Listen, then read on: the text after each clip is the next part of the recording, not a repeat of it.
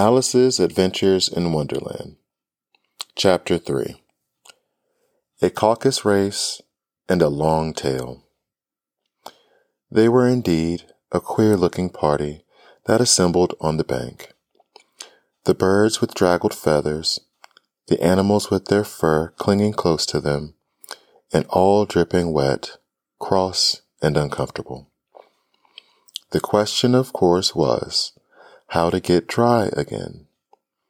They had a consultation about this, and after a few minutes, it seemed quite natural to Alice to find herself talking familiarly with them as if she had known them all her life. Indeed, she had quite a long argument with the Lory, who at last turned sulky and would only say, "I am older than you, and must know better." And this Alice would not allow without knowing how old it was. And as the Lory positively refused to tell its age, there was no more to be said. At last, the mouse, who seemed to be a person of authority among them, called out, "Sit down, all of you, and listen to me. I'll soon make you dry enough." They all sat down at once, in a large ring, with the mouse in the middle. Alice kept her eyes anxiously fixed on it, for she felt sure she would catch a bad cold if she did not get dry very soon. "Ahem," said the mouse with an important air. "Are you all ready? This is the driest thing I know. Silence all around, if you please." William the Conqueror, whose cause was favored by the Pope, was soon submitted to by the English, who wanted leaders and had been of late much accustomed to usurpation and conquest. Edwin and Morcar, the Earls of Mercia and Northumbria. "Ugh," said the Lory with a shiver.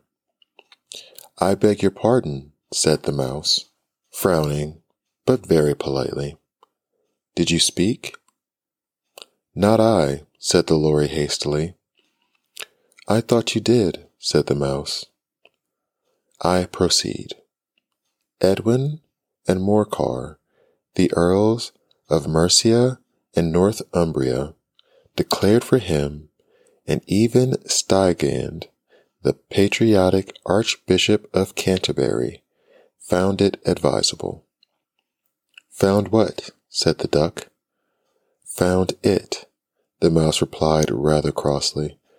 "Of course you know what it means." "I know what it means well enough. When I find a thing," said the duck, "it's generally a frog or a worm. The question is, what did the Archbishop find?" The mouse did not notice this question, but hurriedly went on. "Found it advisable to go with Edgar Atheling to meet William and offer him the crown. William's conduct at first was moderate, but the insolence of his Normans— How are you getting on now, my dear?" it continued, turning to Alice as it spoke. "As wet as ever," said Alice in a melancholy tone. "It doesn't seem to dry me at all." "In that case," said the dodo solemnly, rising to its feet, "I move that the meeting adjourn for the immediate adoption of more energetic remedies." "Speak English," said the eaglet.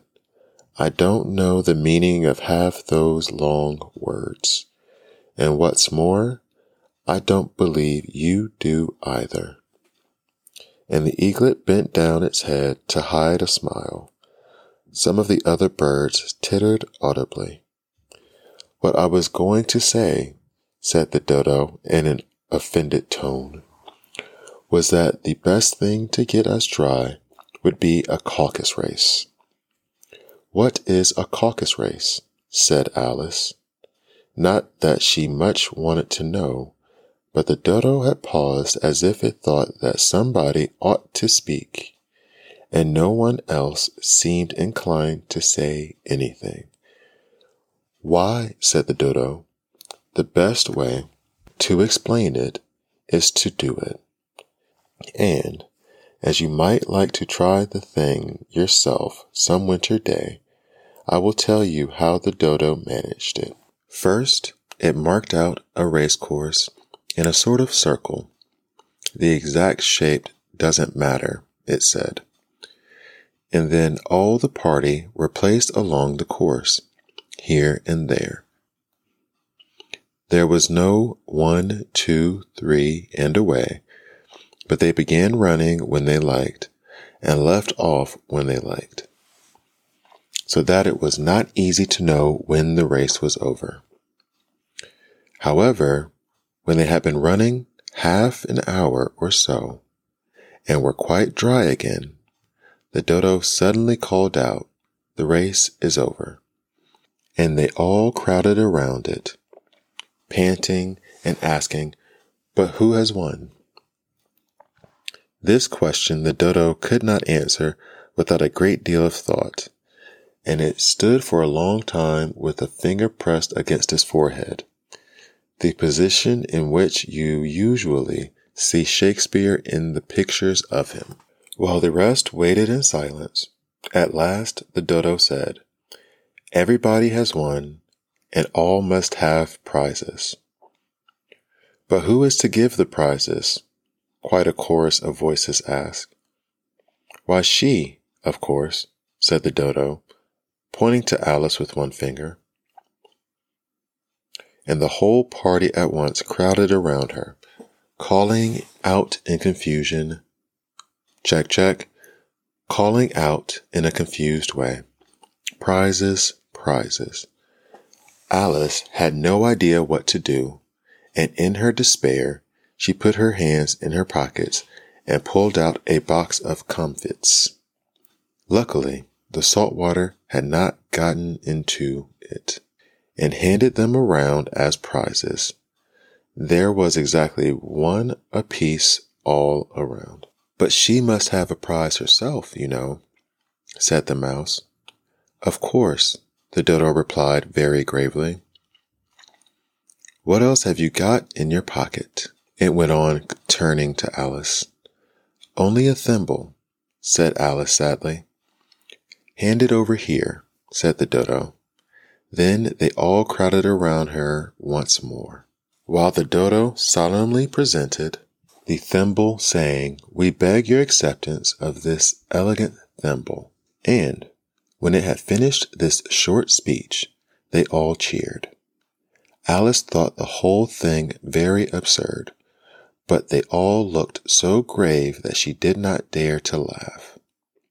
And, as she could not think of anything to say, she simply bowed and took the thimble, looking as solemn as she could.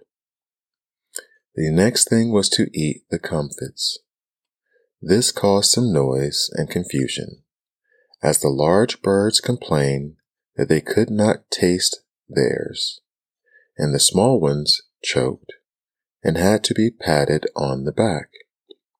However, it was over at last, and they sat down again in a ring and begged the mouse to tell them something more. "You promised to tell me your history, you know," said Alice, "and why it is that you hate C and D," she added in a whisper, half afraid that it would be offended again. "Mine is a long and sad tale," said the mouse, turning to Alice and sighing. "It is a long tale, certainly," said Alice, looking down with wonder at the mouse's tail. "But why do you call it sad?" And she kept on puzzling about it while the mouse was speaking, so that her idea of the tale was something like this. Fury said to a mouse that he met in the house, "Let us both go to law. I will prosecute you. Come, I'll take no denial. We must have the trial. For really this morning I've nothing to do," said the mouse to the cur. "Such a trial, dear sir, with no jury or judge, would be wasting our breath. I'll be judge, I'll be jury," said the cunning old Fury. "I'll try the whole cause and condemn you to death." "You are not attending," said the mouse to Alice severely. "What are you thinking of?" "I beg your pardon," said Alice very humbly. "You had got to the fifth bend, I think." "I had not," cried the mouse angrily. "A not?" said Alice, always ready to make herself useful, and looking anxiously about her. "Oh, do let me help to undo it." "I shall do nothing of the sort," said the mouse, getting up and walking away. "You insult me by talking such nonsense." "I didn't mean it," pleaded poor Alice, "but you're so easily offended, you know." The mouse only growled in reply. "Please come back and finish your story," Alice called after it, and the others all joined in the chorus. "Yes, please do." But the mouse only shook its head impatiently and walked a little quicker. "What a pity it wouldn't stay," sighed the Lory, as soon as it was quite out of sight. And an old crab took the opportunity of saying to her daughter, "Ah, my dear, let this be a lesson to you never to lose your temper." "Hold your tongue, Ma," said the young crab, a little snappishly. "You're enough to try the patience of an oyster." "I wish I had our Dinah here. I know I do," said Alice aloud, addressing nobody in particular. "She'd soon fetch it back." "And who is Dinah, if I may venture to ask the question?" said the Lory. Alice replied eagerly, for she was always ready to talk about her pet. "Dinah's our cat, and she's such a capital one for catching mice. You can't think.